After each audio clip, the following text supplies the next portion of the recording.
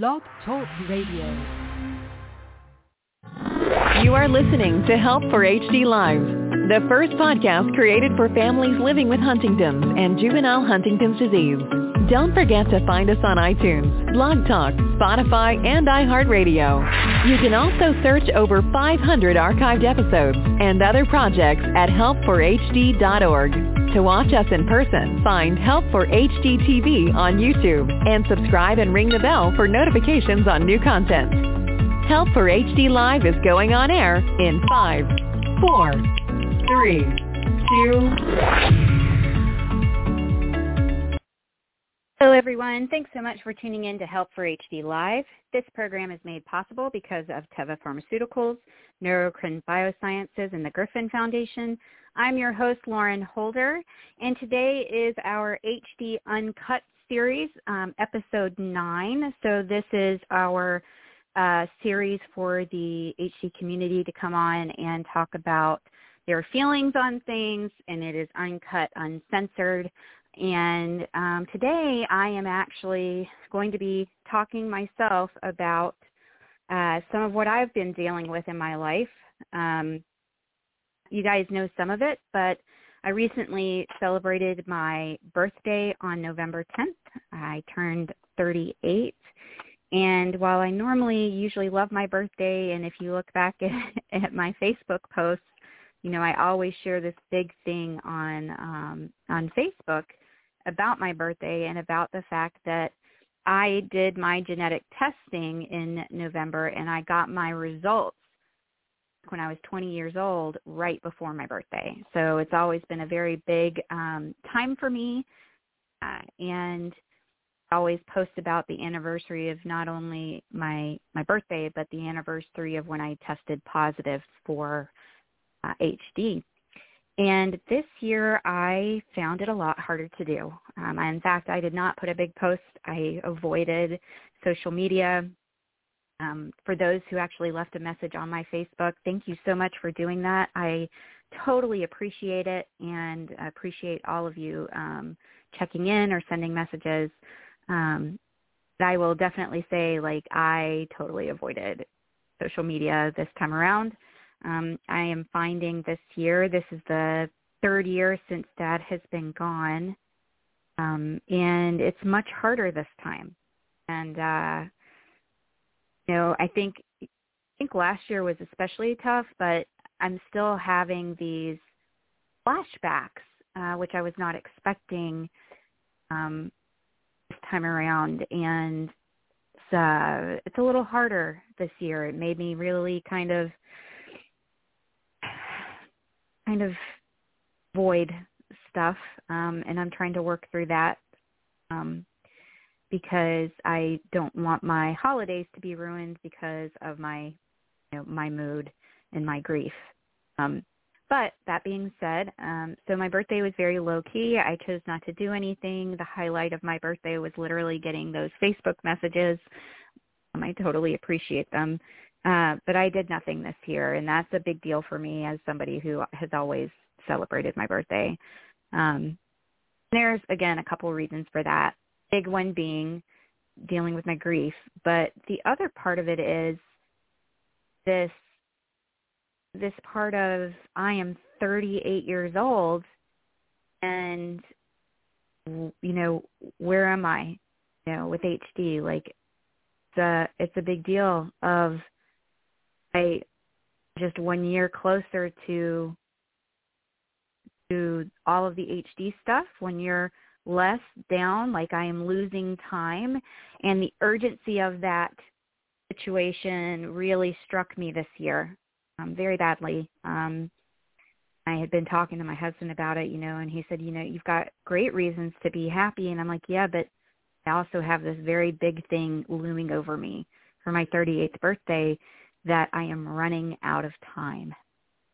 And, those who don't know, I have received a diagnosis of neurocognitive disorder related to HD, so I am no longer considered pre-symptomatic. I am in the prodromal stage of HD, and that's hard. That's hard to admit.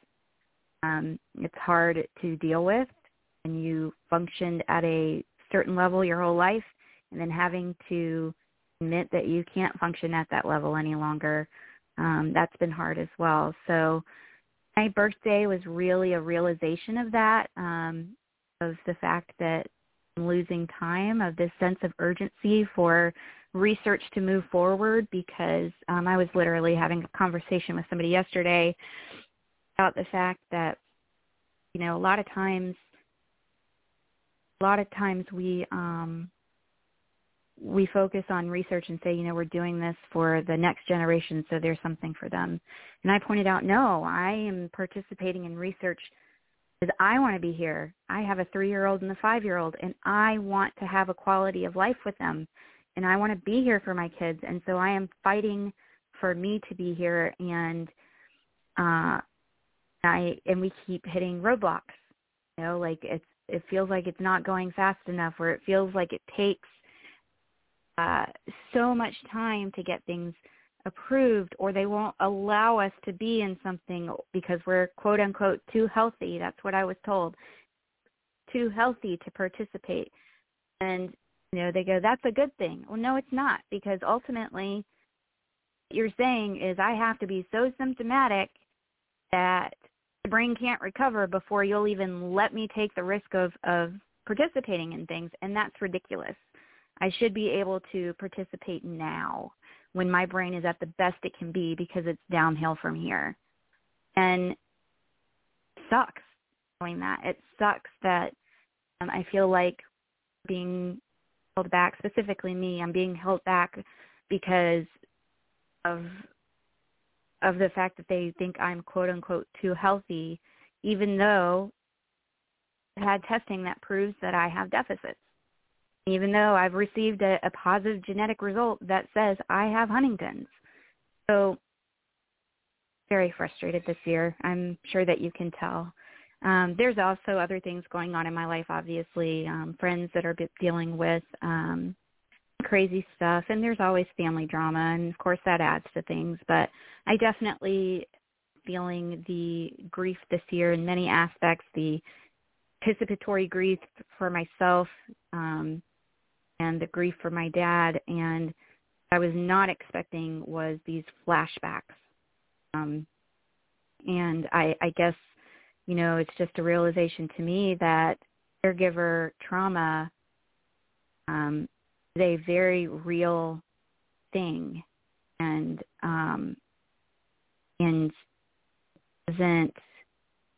I never understood a time of year affecting somebody so badly until I lost my dad, and because I just never understood these flashbacks and how real it is, and how it brings everything to the surface and all of those emotions. And so I am having a really hard time this year with this. So with that being said, I'm having a hard time with how are my holidays going to look, right? And I'm sure that you guys are dealing with the same thing. Those that are caregivers, there's anxiety on the part of the person with HD. I know that. How's everybody going to look? How am I going to navigate this?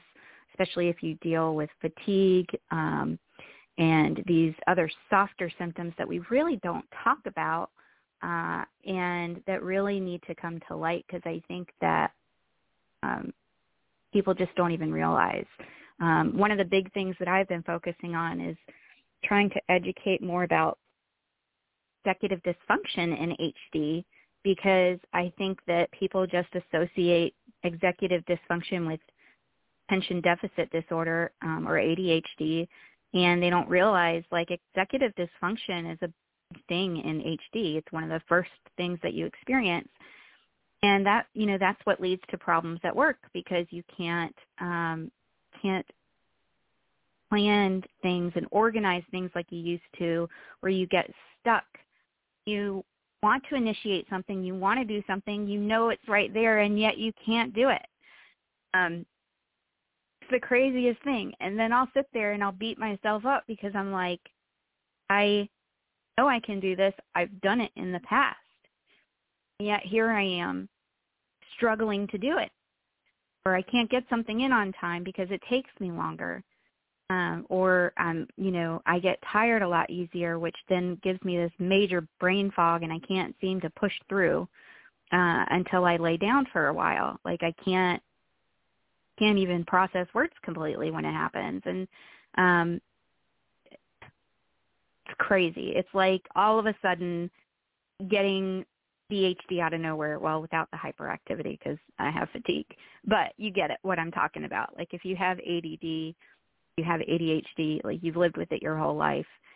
Somebody who's never had it like I did, and I know for a fact I didn't have it because of my neurocognitive testing that I did several years ago, where they gave me a baseline, and I did not have any executive dysfunction. I didn't have any ADHD symptoms, and now do, and I'm trying to learn how to navigate life with it, and it's super hard when you don't know what to do when you've never dealt with it.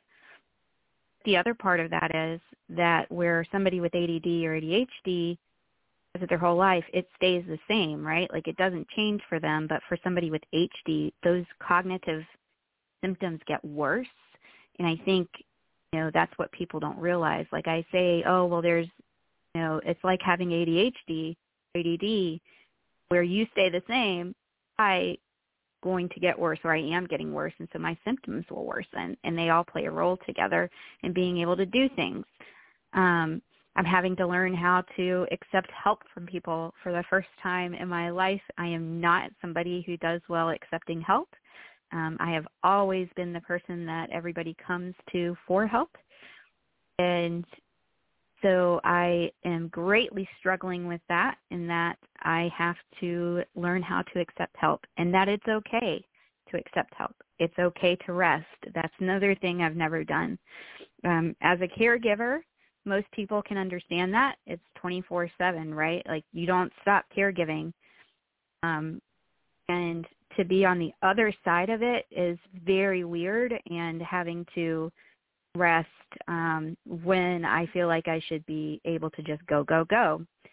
So it is a struggle because I tend to push myself and then I regret it later, which, can't do. I can't continuously do that and expect to be okay. So I'm dealing with that type of stuff. I'm dealing with the flashbacks, which, again, not expecting to have those. And somebody brought up a good point that I should probably see a therapist who deals with PTSD and flashbacks and things like that to learn coping mechanisms, which I think is a great thing and something I'm going to look at doing. But I am already in this mindset of, man, I am dreading Thanksgiving, dreading Christmas. I really don't want to get together with my family for Thanksgiving. I just want to, want to do something myself with my kids, and and I've got to get out of that because I've got a 3-year-old and a 5-year-old, and they of course want to do everything, and so they are giving me a reason to push through those feelings, but it's super hard, and I'm sure that a lot of you know what that having to push through grief and depression and anxiety. I notice now, like when I'm in a social situation, I tend to play with my hands or I wring them. I don't know why I do that, but it is something that I start doing, I guess, just because my social anxiety has gotten so bad. And I just prefer, one-on-one as much as possible, unless I'm in a comfortable environment, people that I know and trust, and I don't know. It's just a very different feeling. And so that's kind of my life right now. I did go to Belgium recently. I was very excited about that. I told you guys about that. And I'm very glad that I did that. Recovery time from that has been a struggle as well, but totally worth it. You got to do those in a lifetime trips, and especially when it comes to being able to talk to pharmaceutical companies, and because as long as we have a voice, we need to share it, especially now. We're at a time, guys, where we're needing to push for things to start moving faster, right, to get us to where we need to be. And I think there's a lot of disappointment in that, I'm 38 years old. I tested when I was 20, and there's still nothing available other than for Korea.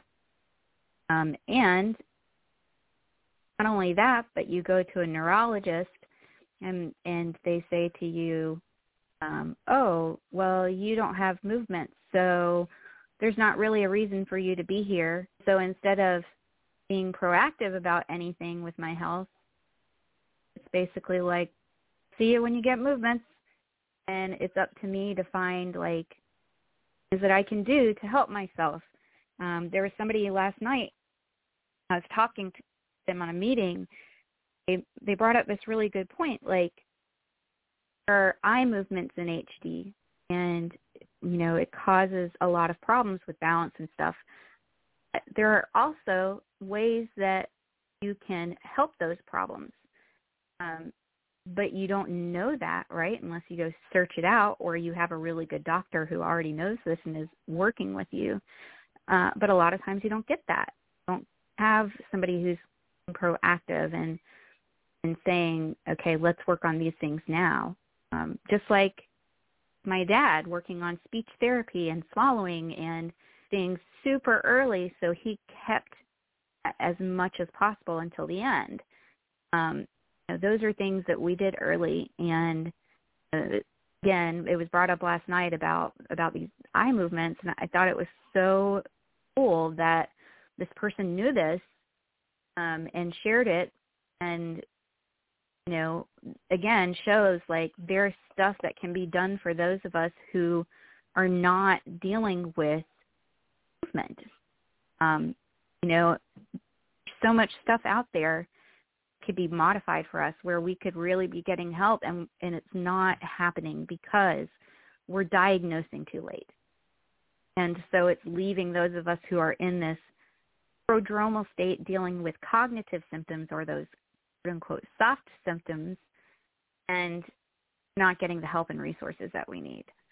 So that's very frustrating to be 18 years out from my genetic tests, be at a place where we're so far behind.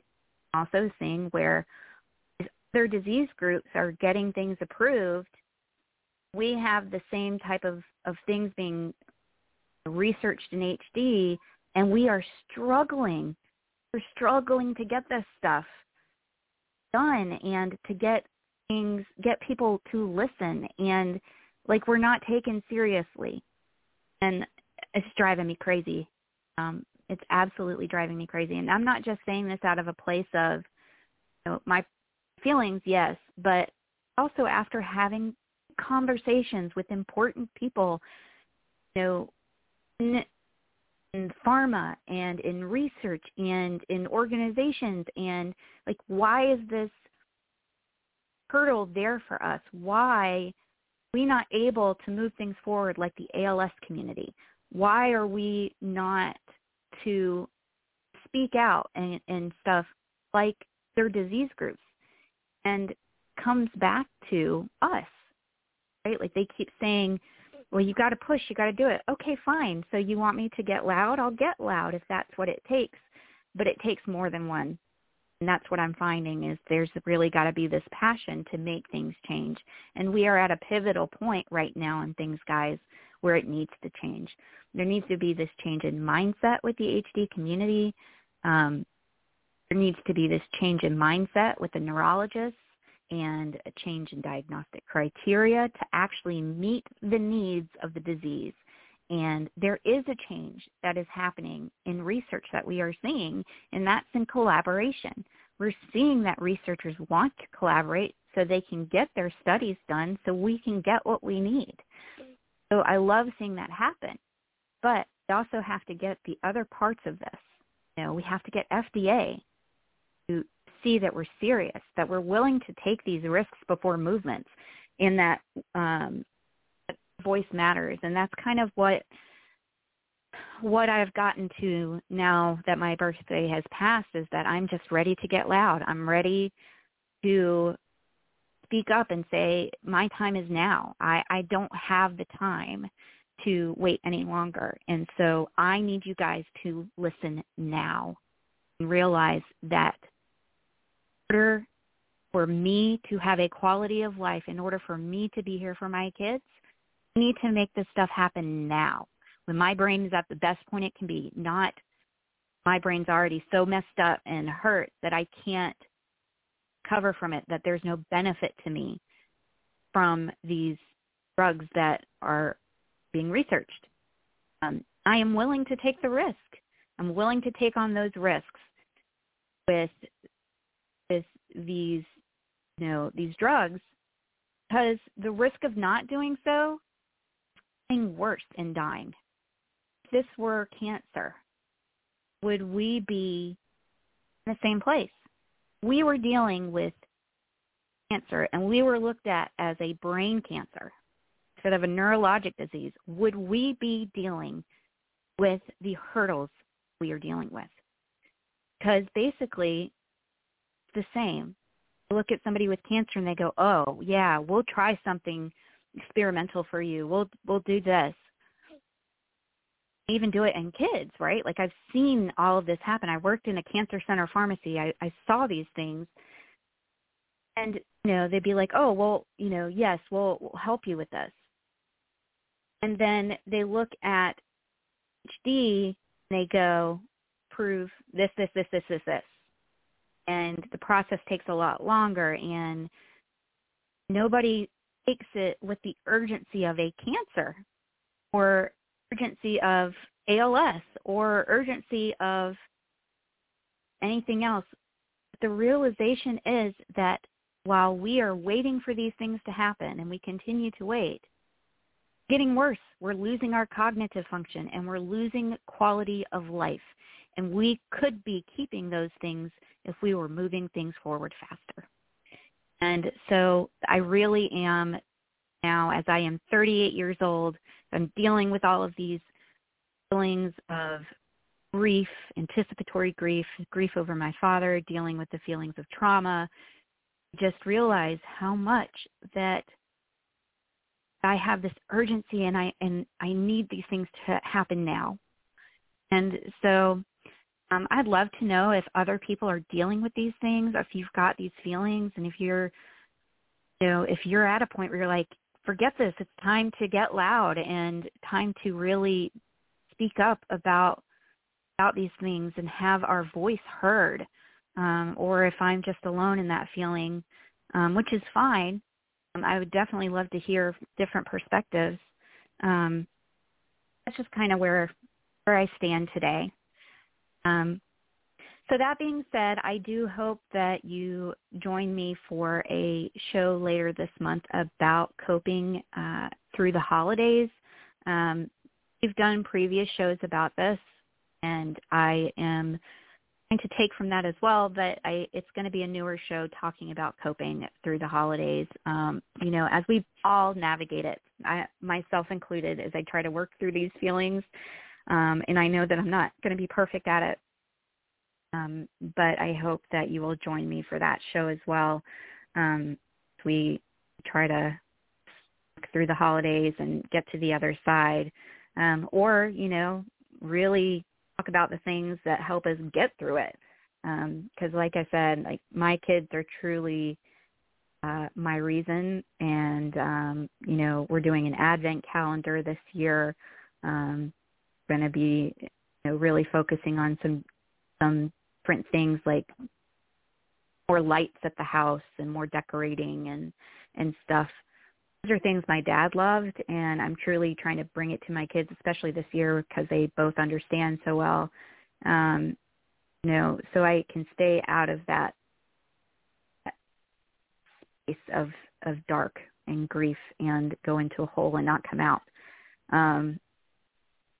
But I do ask that you guys have some patience with me and some grace over the next couple months, as I'm really finding that these flashbacks and these last months of when Dad was alive, very much struggling with it. And just there's so much that happened, and I look back, I don't know how I made it through. I had somebody tell me, like, you should really share what it is that you went through as a caregiver, because we all deal with all of that stuff. And I didn't realize I had shut it off because that was how I survived. And I was thinking back, I'm like, I don't know how I did it. Like, I just did. I completely changed my shift to a night shift, taking care of 2 babies because Odin was born in January of 2020. My dad started getting bad in 2020. And it was right in the beginning of November that really realized, like, these were the last months. The doctors told us that, he only had about 6 months to live, dealing with another pneumonia. He was getting weak. And, we were in and out of the hospital constantly. We're dealing with sundowning, which is not even something that I knew as part of dementia, but I didn't really think about it being part of HD. So that was a huge surprise to me. But I totally switched my shift, moved my parents closer to me within 10 minutes. So that way I had my space, but I also could get to them whenever I needed. And I would go and help take care of my dad during the day and then work at night, and also had the kids. And, of course, during 2020, it was all COVID. So, there was a fear of him going into a facility, which I didn't want to happen, just because of COVID, and I didn't want to be able to go in there, not go in there and help. So we were very limited. We found an ICU bed, or Josh and I did, my husband and I did, found an ICU bed in a warehouse in a city in North Carolina. We went and picked it up. Josh cleaned it up completely, and we had an ICU in his apartment nearby. And we weren't able to get nurses. Very rarely we got CNAs to come out and PTOT to come out. But it was a struggle. It was such a struggle. And I don't know how I made it through that time. I know I wasn't sleeping. But just looking back, and there were so many things that caregiving was really a terrible experience. Not because of my dad. My dad was amazing. He was never, ever a burden to me. I would do it all over again. But not everybody is caregiver. And this is one of the reasons that I say, if you are married, somebody with HD, and you don't think that you can do it, it's okay.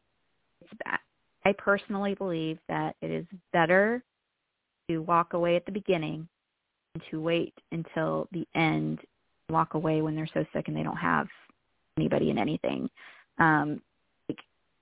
Just would be terrible to do that. So if it's something that you feel, and I've told my husband, I'm like, if you want to walk away, that is okay. So I've had these conversations with him, but there are just some people who can't do it, and that's okay. Be willing to admit it and walk away so somebody else can step in and do what needs to be done. Because what happens is, when you're not prepared to be a caregiver, when you absolutely can't do it and you keep trying, when you burn out really fast, but 2, you hurt that person, HD, because you make them feel like a burden. And that's not fair, not to anybody. So obviously I do want to say, all caregivers at some point feel like, gosh, this is too hard for me. Gosh, I don't know that I can do this, but it's not what I'm talking about. Those are fleeting feelings. I'm talking about if you resent your loved one and you resent being a caregiver and you literally just cannot do it, it's okay. It's be willing to admit it and walk away. For those who are interested in hearing my story on that, I'm happy to share offline, but it is still a trauma that I am working through. So that's all I'll share for now. But my experience is not good, and there's a reason that I switched my shift for my dad. There's a reason that I tried to be over there as much as possible because I wanted to make sure that my dad was taken care of and that he didn't feel like a burden. And consequence of what I went through and what I saw has also made me question how I'm going to be treated when it's my time. So all of those feelings are stuff that I'm dealing with and trying to work through right now. Sorry, guys, I'm not trying to get so emotional, but it's all part of that trauma, and those feelings are very raw right now. So if you will just give me some grace as we go through these holidays, as I'm navigating this stuff with you, and realize that we're all dealing with something, and we just need to be kind, and we need to listen and be there for each other and support each other.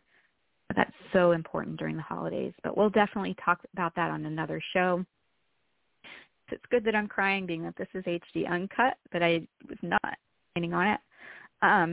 Anyways, I'm glad that you guys are listening.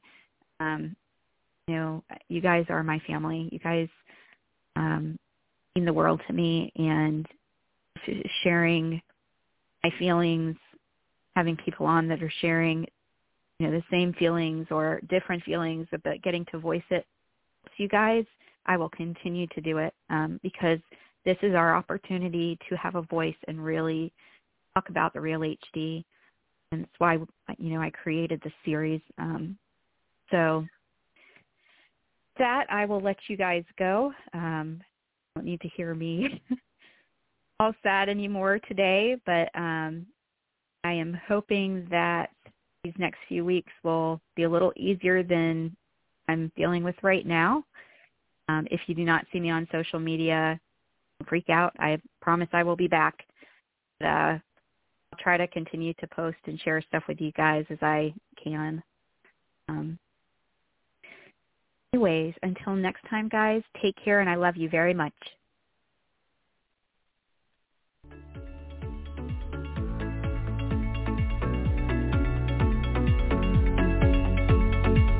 Thank you for listening. Don't forget to visit www.help4hd.org and sign up for our email newsletter to stay up to date on all that is going on at Help for HD. Get social with us and like us on Facebook, follow us on Instagram, and subscribe to Help for HD TV on YouTube, and ring the bell for notifications.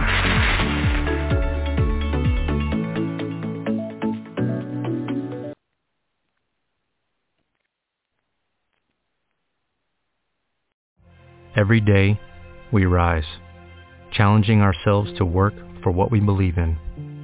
At U.S. Border Patrol, protecting our borders is more than a job. It's a calling.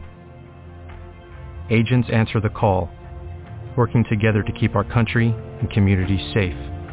If you are ready for a new mission, join U.S. Border Patrol and go beyond.